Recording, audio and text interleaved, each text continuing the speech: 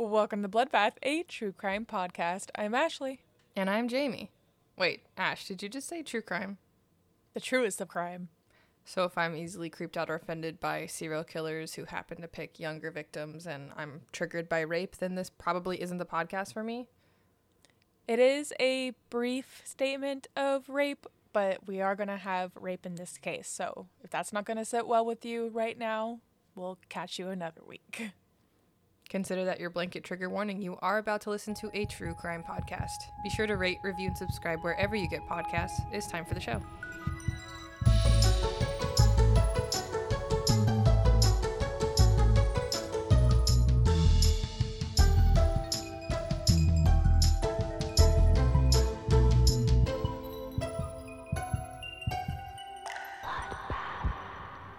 And we're back.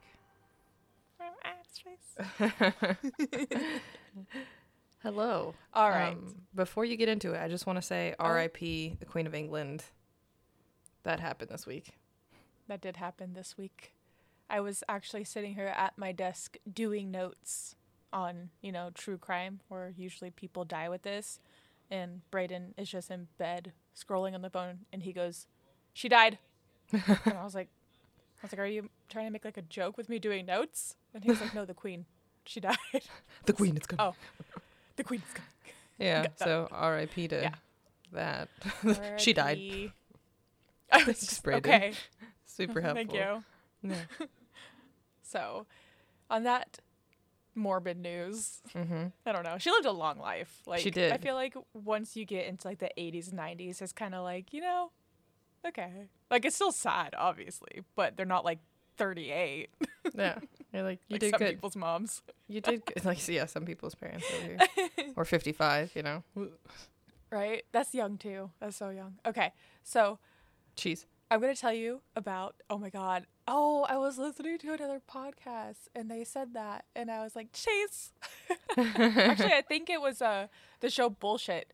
Have you watched Bullshit on Netflix yet? No. Oh my God. Glorious. It is absolutely glorious. You don't have to know the right answers to move along to the next one. You just have to convince 3 people in front of you that you know the correct answer. And as long as one of them believes you're telling the truth, you move on to the next step. That's awesome. Absolutely amazing. And the people across, sorry, tangent real quick. The people across have to guess correctly. And whoever has the highest number on guessing, like the percentage of guessing correctly, gets to be the next person. So it's not like you can, you know what I mean? Like they want to be in that seat too. It's 10 questions to $1 million. The fuck? That would be fun. I'm a bad liar though. I could do it. Maybe. I don't know. Okay. So. Cheese. Shut up. I'm going to tell you about the case that would be the first serial killer to be actively investigated by the FBI that refined a method of psychologically profiling criminal offenders. Ooh. Yes. And just for like fun, I put the actual definition for criminal profiling. It is an investigative strategy used by law enforcement agencies to identify likely suspects and has been used by investigators to link cases that may have been committed by the same perpetrator. And the reason why I wanted to put in that little description of it is because this is one of the biggest reasons that I love going into like the background of the bad person. I like to go in the background. We like to go into the background of everyone within our cases. That's the whole thing about, I feel like, Bloodbath. And it's not only because it's interesting, but like the red flags keep us safe to see. And then they also study these horrific people so that they could find other ones. Like the way that they would literally use Edmund Kemper to learn about how to find other killers. Yeah. I mean, it's amazing science. And yeah, exactly. If there is a pattern, there is a type, there is like, they have those like standards. They know how to spot that kind of person. Mm-hmm. And in no way are we glorifying like the killers or what they've done, but their background fucking matters. It's important to study so that we can stop it from happening, or not stop it, but like hopefully stop it, prevent it, or see the red flags and be like, no thanks, I'm not interested. At the very least, the red flags will make it so that it will be prevented. Because if you can notice the red flags, you can possibly get them help. So The day is June 24th, 1973, and the Jaeger family, Mom Marietta, Dad Bill, and 7-year-old Susan, her older brothers and sisters, are on their last day of their first stop camping on their big family adventure in Missouri headwaters near Three Forks. Bill, Susan's dad, had taken an entire month off of work so they could travel and see some of the world. Oh, I love I know. that. And this is the very first stop that they have done. They went to bed early to make sure that they would be well rested for the journey ahead for the next stop the next morning. Susan's brother slept in the van while everyone else chose tents. Mom and Dad in one and the siblings in the other. The night Susan and Marietta, then the last night, they got some like mommy-daughter cuddles. Susan actually like left her tent to go get some extra cuddles from Mom, and then went off to her tent with her older sister Heidi. Also in her tent, she's just surrounded by a shit ton of her stuffed animals as well. And she drifted off to sleep. But then around 4 a.m., it was a really cold night, and Heidi woke up to a really chilly breeze coming into the tent. And this isn't like a situation of me where I'm like cracking it open because I'm hot. You know what I mean? Like, no. A hole has been cut open in the side of the tent right next to where Susan's head was. Susan's now missing. Immediately. I'm sorry. Yeah. Wait, there's a zipper. Why do you need to cut a hole in the tent? Because that will make sound. So does cutting a hole. Have you ever cut nylon? My God. Well, as we'll know, we'll get into it. Stop it. You're okay, sorry. sidetracking me. I don't want to give anything away. All right. Immediately, she went to her parents, and she's like, hello? Homegirl's missing. Their first thought is maybe she wandered off. Maybe she like went to go pee or whatever, you know? But like that's their first thought inside the tent, not when they're looking at it. Once they come out and they see the hole in the side of the tent, immediately they were like, oh, fuck. Also, a short distance from the tent itself, they found a couple of her stuffed animals.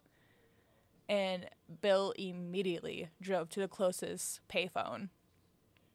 Look it up if you're too young. He finds the phone and calls the police, and he returns back with the sheriff. This being a small town and there not being like a lot of violent crimes, which I find suspicious because of the other crimes we're going to talk about in this, the cops were initially hopeful that maybe she just wandered off into the woods. But unfortunately, just like the parents, once they saw the hole in the side of the tent, the stuffed animals, they were like, oh no, this is all hands on deck. It's common for kidnapping cases to get the FBI involved, as a perpetrator will often travel across multiple state lines. So Special Agent Dunbar, who we will be talking about a lot in this case, was the first to respond and put in place a search. The National Guard was called in. Boats, helicopters looked for the missing little girl. Infrared searched the local mine shafts. This would end up being the largest search in Montana history. Holy smokes. And this is actually a quote from Marietta from yesmagazine.org about the day. Then came an intense and stressful day. The deputies were dragging the river next to us, and every time the boat would stop, lifting its empty net, my heart would stop. I was terrified that Susie might be found in that water. That was the day that I got in touch with my rage. That night, getting ready for bed, I said to my husband, even if the kidnapper were to bring Susie back alive and well, I could kill him with my bare hands and a smile on my face. I have chills. So do I. Just wait till the end, because this is the reason why I'm so excited to do this episode. Is this episode has changed the way I think and has changed everything that I've ever said in previous episodes. Okay. And okay. She does use God and faith to say it, but even like taking, I don't, as we know, I'm agnostic, okay? Even taking away like the godly part of it, we'll get into it. I'm kind of tearing up. Stop. Okay, so the FBI were given a task to find any likely suspects that could be in the area. Sex offenders were interviewed, and those who had an alibi were asked to take a polygraph. If you say no to taking a polygraph, it's like, suspicious. But at the same time, like if you don't have a lawyer, don't take a polygraph because you could get fucked if you didn't do anything. Yeah, I mean, you're damned if you do and you're damned if you don't, so. And just you wait. So there's one person that could not remember what he was doing. His polygraph came back inconclusive. So like the good old 70s, he was sent to a mental hospital and put under truth serum. Oh my God. Supposedly, this made him remember what he was doing, and they were back to the beginning. 3 days later, a man called the FBI's regional offices in Denver, Colorado, and claimed he had kidnapped Susan and wanted $25,000 to get her back. This person never called back or confirmed like a drop-off. Okay? Oh my God. Then, July 2nd, 1973, a similar call comes in, but this time demanding $50,000, and the money would be dropped at the Denver bus station, and he gave a description of Susan, including her nail deformity that she had on one of her hands, that was not released to the public. Not even the cops knew about it. When they asked her parents about it, they were like, that's Susan. Oh She has that. So they're sure that was the guy. They obviously went ahead with accepting this offer as they believed he was the guy, and obviously they would use this to catch him. Unfortunately, he didn't show up, though. The Jaeger family all returned home after a month of no progress in Susan's case. Bill needed to go back to work and their other kids had school, but the FBI, being the smart cookies that they are, asked if they could put a recording device in their home to trace any calls. So it's not like constantly just hearing what they're like talking about. As soon as if a phone rings, you push record and then you answer. So you have to make sure to do it. So all the kids were taught, everyone was taught how to do it. For months, Marietta stayed near that phone, waiting for a call to happen. Susan had to leave one day. Marietta had to leave one day to pick up her son when a ride that he was supposed to get fell through. And that would be the motherfucking day Of course. that he would call. Oh my Of God. course. But for some odd reason, he still called a short while later. And Marietta's son answered the phone, and just as he was taught, he pushed record. Good. The caller said, since the FBI was involved, he would no longer be able to return Susan for any amount of money. But the brother being able to think quickly about keeping him on the phone was the reason that they were able to track the caller to a diner. I think it's Cheyenne, Wyoming? Cheyenne. Is it Cheyenne? Okay. The police quickly arrived, but the caller had vanished, and nobody even recalls seeing a person using the phone, which is like the really eerie part. Then again, diners can be kind of like not expensive, busy, so maybe they just weren't paying attention. 8 months now have gone by since Susan's kidnapping, when 19-year-old Sandra Smulligan went missing in the same area. Police were quick to discover that her car was missing, so a search was put in place to find the car first. A policeman just kind of driving around found an abandoned farm with tire tracks leading to it, which was very odd because it's very much abandoned. It's been abandoned for a while. And while heading in that direction, he found a pair of women's shoes. When inside the barn and under a tarp car without the license plate, car tarp. Without the license plate was her car. It's so sad. He then put out a search for like a 5-mile radius of the barn. And while doing that, it wasn't long before they found a 55-gallon drum that appeared to be burned on the inside, the outside of it, and like the ground surrounding it as well. Human bone fragments were found inside, and dental records confirmed they were Sandra's. So the question was, is this the same person that took Susan? Because, like I said before, this isn't a very, like, supposedly not a high-profile area of, like, really bad shit happening. Although we will have 4. That's why it's, like, super suspicious. February 1974 rolls around, and about 1,200 skeletal fragments were found in Three Forks, Montana, on an abandoned ranch called Lockhart Place. Forensic examination, I almost bit my tongue off saying that, determined the fragments belonged to 2 victims, with the first girl aged 6 to 8 and the second one 18 to 20. Detectives from Susan and Sandra's case would meet regularly and discuss the progress of their respective cases and the similarities that they had. Then, a local man, named David Meyerhofer, started coming around when the detectives did as well.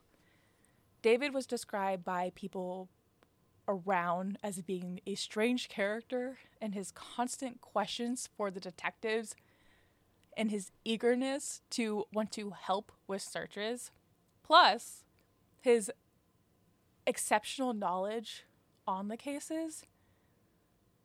They're not like brand new detectives. These are seasoned fucking people. And they're like, what's up? So they asked David to take a polygraph, and it came back that he was telling the truth. So then, like I said, good old 70s, they're like, okay, so how about some truth serum? Again, determined to be telling the truth. But who is David? David is one of 5 kids born to Mom Eleanor and Dad Clifford. He was put into high school in his small town, just like a regular high school. But due to him being like really introverted and coming off as depressed, so sad, he was just like constantly moody. He was often bullied and just super stuck to himself. He graduated from high school in 1967, worked a few jobs, and then in 1968, he was drafted into the Army. He ended up enlisting into the Marines on October 1st, 1968, and would be stationed in San Diego, California. I've been there. Me too, no way. I was there for different reasons. He finished basic training and then was immediately shipped off to the Vietnam War in 1969. He served in the 5th Communication Battalion and was awarded the National Defense Service Medal, the Vietnam Service Medal, and the Vietnam Campaign Medal. Oh my gosh. In August 1971, he returned to the United States, where he continued his military service as a Marine Corps base camp Pendleton. Is that not where you were? In Pendleton? Weren't you in Pendleton? No. Who do we know that was in Pendleton? A lot of people. What was the Florida one? Pensacola. See, it's a P. Cool. So he was honorably discharged in 1973 and then took on the role as a self-employed handyman and carpenter. But eventually his dark urges would take over, if they haven't already. In the spring of 1974, what? I have to say, the Vietnam War has to be one of the harshest wars that anyone had to experience on both sides, like the Vietnamese and the United States. Everyone was involved. That war brought back so much PTSD. Yep. Like the shit that they did, the shit that they had to go through, the shit they seen. Nope. It's I would say after doing the notes for this case and obviously knowing it, that would probably be a good catalyst. Not a good catalyst for why he did the things he did, but like a good, not good, like not good. a reason. Yeah, that's a reason to why. Thank you. A reason to why he did it in a sense, but we're gonna see something else. Okay. Well before Mr. Vietnam. In the spring of 1974, Detective Dunbar met with an FBI profiler to see if they could help solve the case.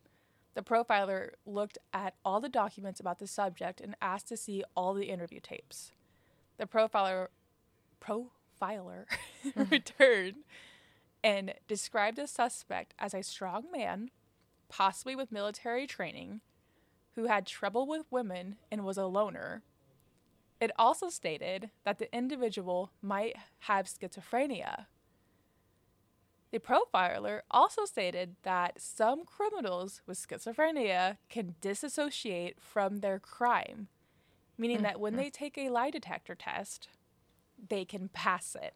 It's because they are delusional. That is a side effect of being schizophrenic. You believe in your mind that this is true, so everything else is, that has happened. You've made this entire new story and you believe it. And that's what I'm sticking to. Exactly. Yeah. So he even went as far as to say that Susan's kidnapper will call the family on her 1 year mark. So on the 1 year day So with this information, Marietta was like, bet, gave a media interview where she stated that she has a strong religious belief and that she felt sorry for the kidnapper and that she would really like to speak with them. Mm-hmm. She said, go on, call. Go on. Go ahead. I got some choice words for you, motherfucker. Let's go. While this is happening, Detective Dunbar cannot help but get David out of his mouth? What? What? This guy's got weird. Out of his mind. He aligns with everything the profiler is saying. The day of the kidnapping, Marietta stayed by the phone, would not leave.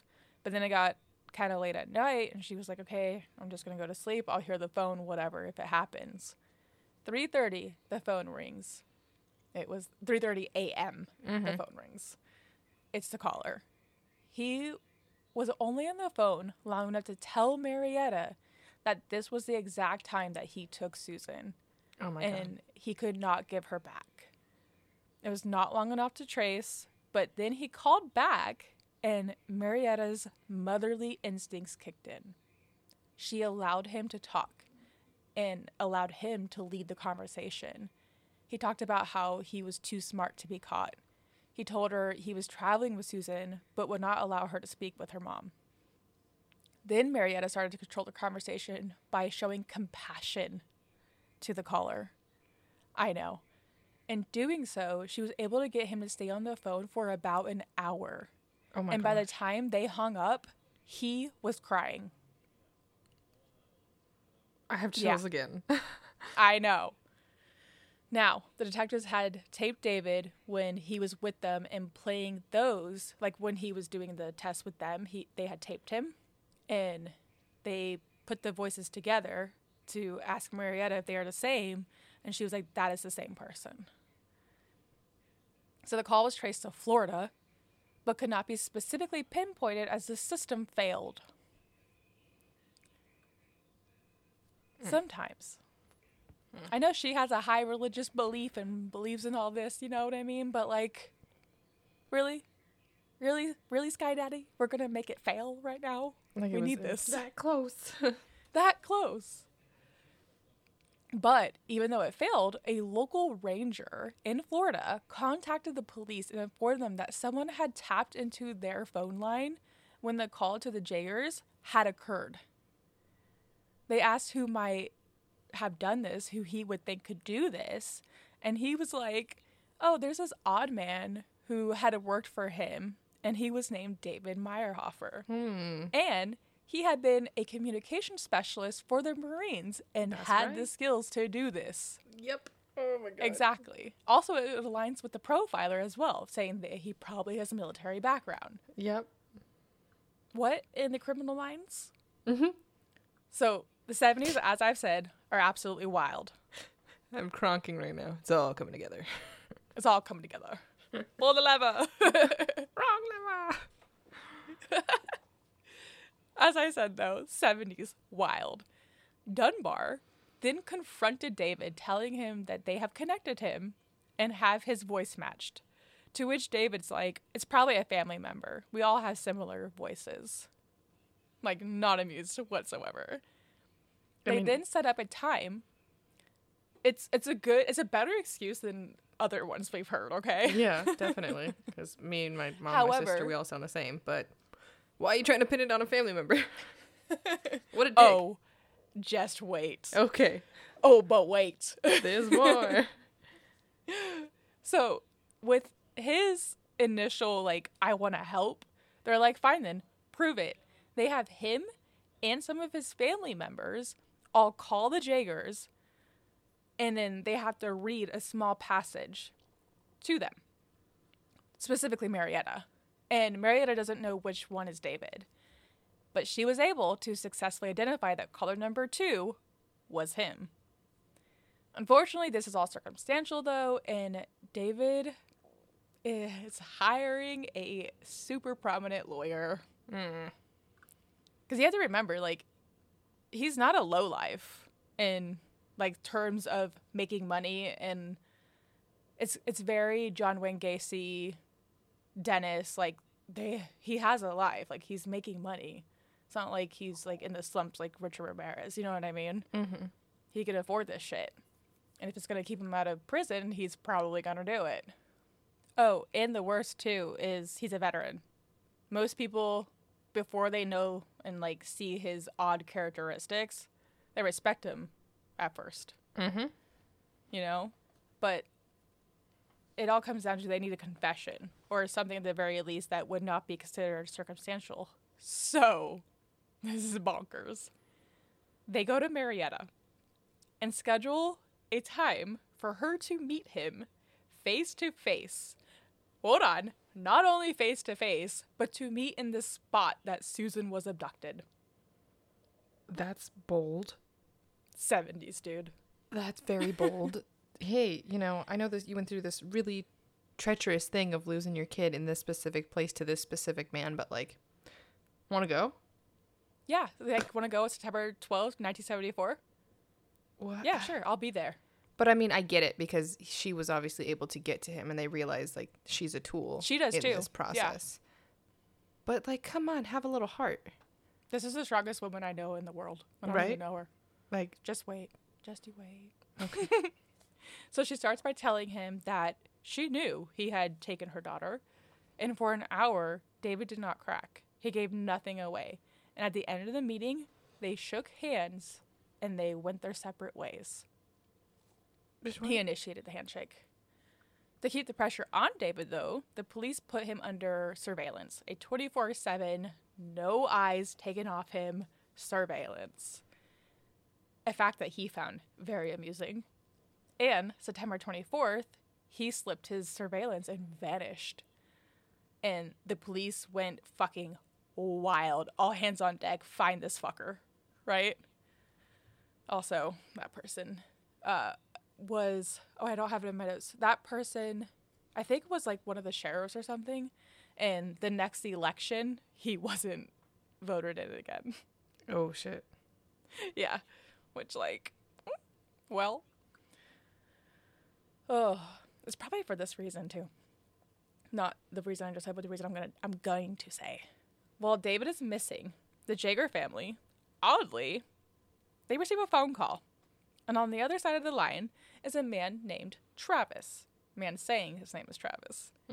Marietta. Don't tell me what I know, Travis.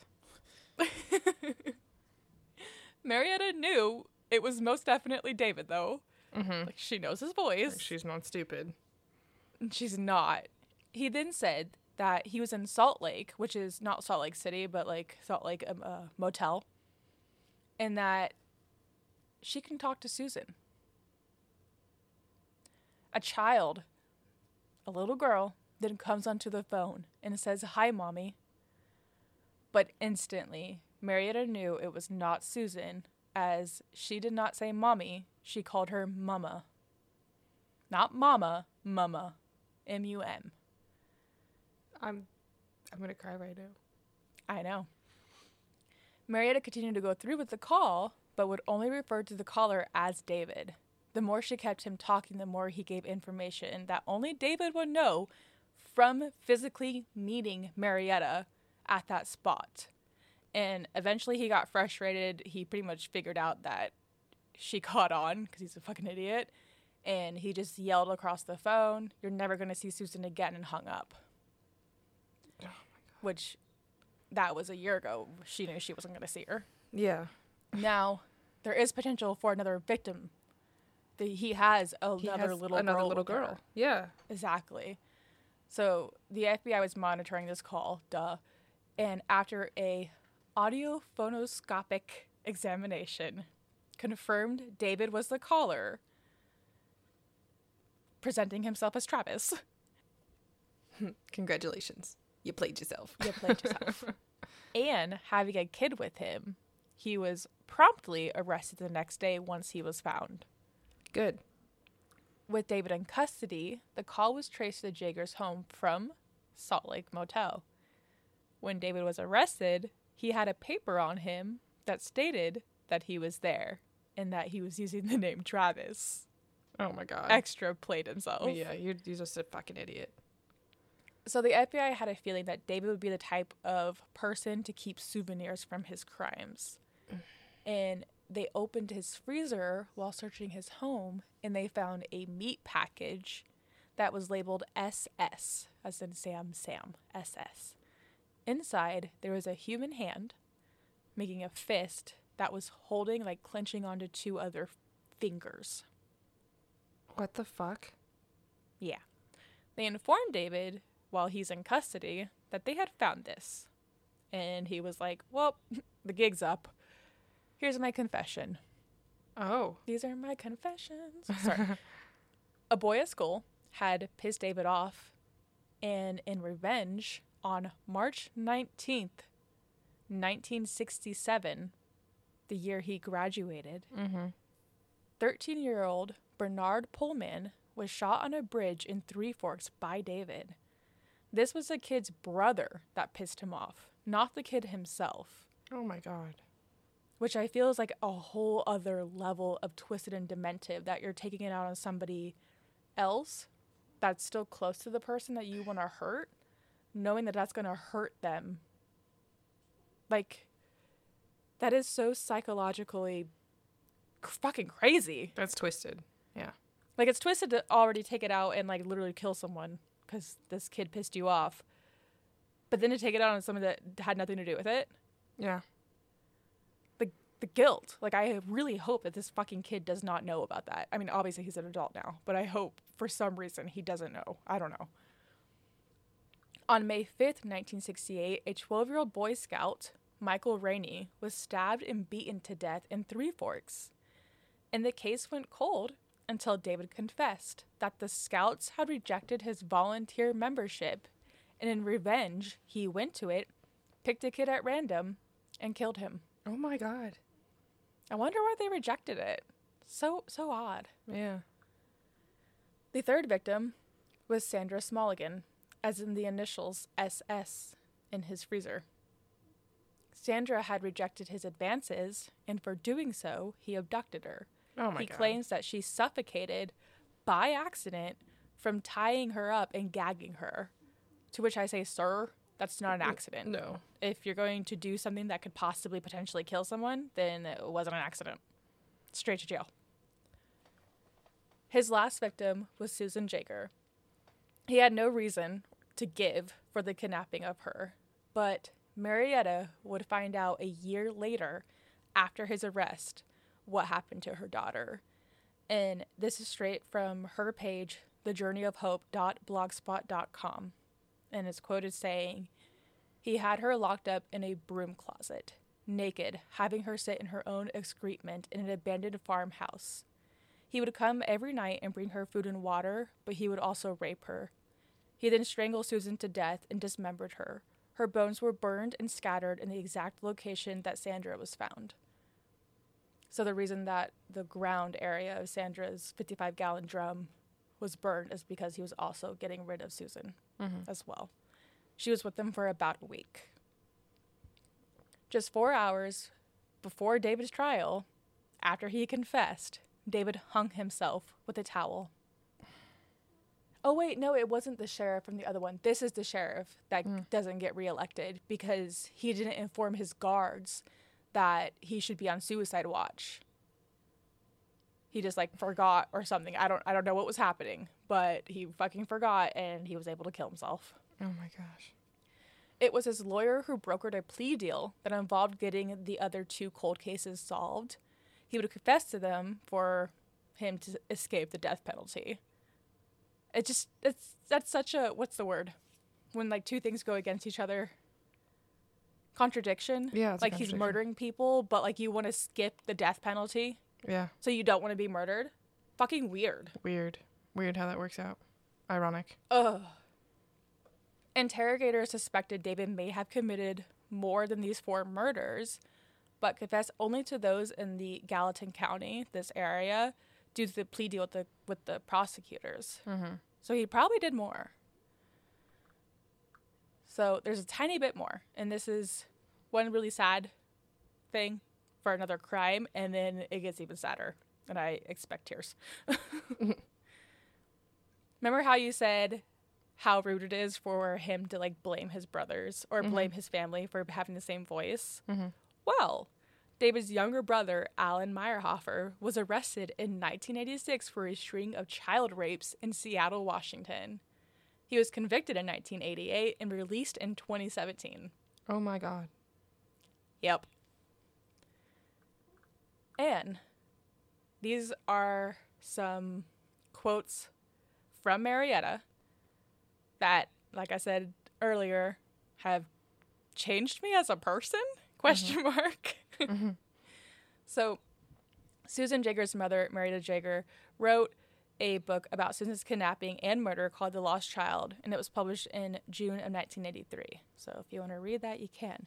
But 27 years later, after Susan was taken, Marietta works with family members of murder victims and lectures at universities, schools, and churches on forgiveness and reconciliation. And then Marietta says, my new favorite quote, "I was just ravaged with hatred and a desire for revenge. I was seething. Looking back, I remember feeling as though I could have killed the man who had taken away my 7-year-old with my bare hands and smiled. Then Marietta made a decision. I knew that hatred wasn't healthy, that it would obsess and consume me. Were I to give in to that kind of mindset, it would be my undoing. It's not to say that it was an easy realization, because I felt absolutely justified. I had every right to feel the way I did. Those victims who will not relinquish a vindictive mindset end up giving the offender another victim, themselves." Mm-hmm. The fucking last one. I was like, God damn it, Marietta. Mm-hmm. Yep. So my mom says that stuff all that. She's like, if you don't forgive somebody, then you're like drinking poison yourself. Exactly. Because it's not gonna help. And then if you try to get revenge again, it's like I feel you're just like ruining it for I'd love yourself. I'd love to like have a conversation with her, not regarding like Susan necessarily, but her view on forgiveness. Because I want to know if it's almost like, would she still feel this way if he was still alive? I think so, because she was able to have those conversations with him, even like just like knowing that She was that strong within the first year. Yeah, exactly. I think she immediately not immediately, but like in a few months, she saw like, either I'm going to go down this path of depression and holding this in my heart, or I can choose to forgive and try to solve it, make sure no one else gets hurt, but also and take care of her other kids. Yes. And be there for them. Exactly. And her husband. And that's one thing. Sorry, the husband, he took a month off, and he got one stop on that trip, and then the rest of the month, no vacation. Also within her blog post, she talks about how angry she was in the beginning because before they left, they all said a prayer together, and she specifically asked God to protect their family on this trip.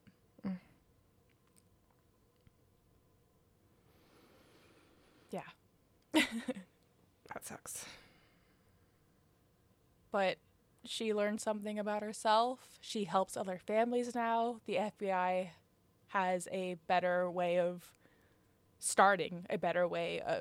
communicating with one another and figuring out other crimes. So good came out of this, but it really is like a phoenix rising from the fucking ashes. Like, it fucking sucks.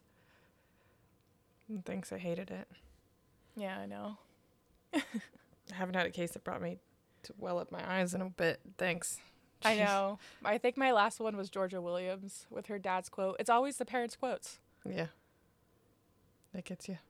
Ugh. Wow. Well, I'm mad that he copped out. I know. He could have been rotting for years, for his entire life. Yeah. But at the same time, also, like, just to keep this going, I guess, it also solved 2 other crimes. Because before, the kid on the bridge was just chalked out to, like, gang activity / possibly an accident. And then, obviously, Sandra's was always suspect, but they found her body quickly, but they needed a person. Yeah. So those like families get closure now, too. Good did come out of it, but still, that's tragic. Yeah. And why would you cut? So- Why would you cut a tent?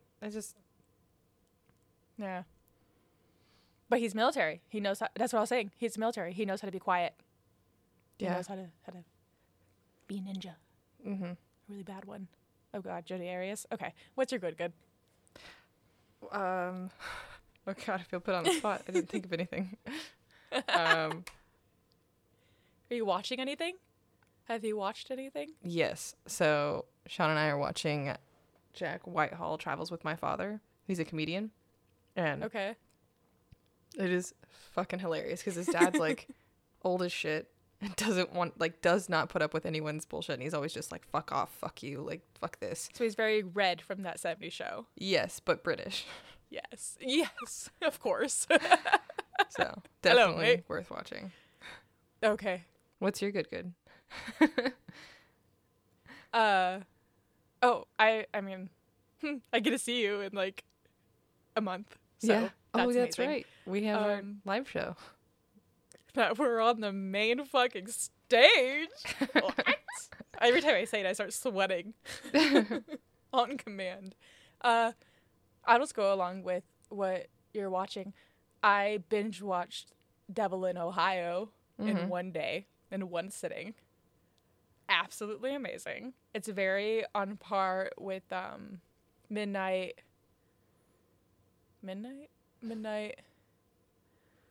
Why can't I think about it? It's the vampire. Oh wait. no, bleep that Midnight out. Mass. Midnight Mass. Thank you. Bleep out Okay. All right. bleep those both out. I don't want to give it away. Mm-hmm. But it's very on par with that. And it's so fucking good. You'd love it. It's culty. It's literally about a cult. It's about a girl escaping a cult. Nice. And then okay. it becomes true crimey. It's amazing. Love it. Absolutely amazing. So yeah. There we have it. Awesome. Well, thanks. That was a great episode. Thank you. Even though it was terrible. I know. It kind of goes hand in hand here. Yeah, that is. Welcome to True Crime. Well, thank you guys so much for hanging out and listening. Be sure to catch you at the next episode. Keep up with us on all of our socials at Bloodbath Podcast. Make sure you rate, review, subscribe wherever you can. And send us your good. Send us any scary stories you have, any encounters, whatever. Or even your favorite thing you ate this week. We don't care. Keep in touch. But wait. There's more. Bye.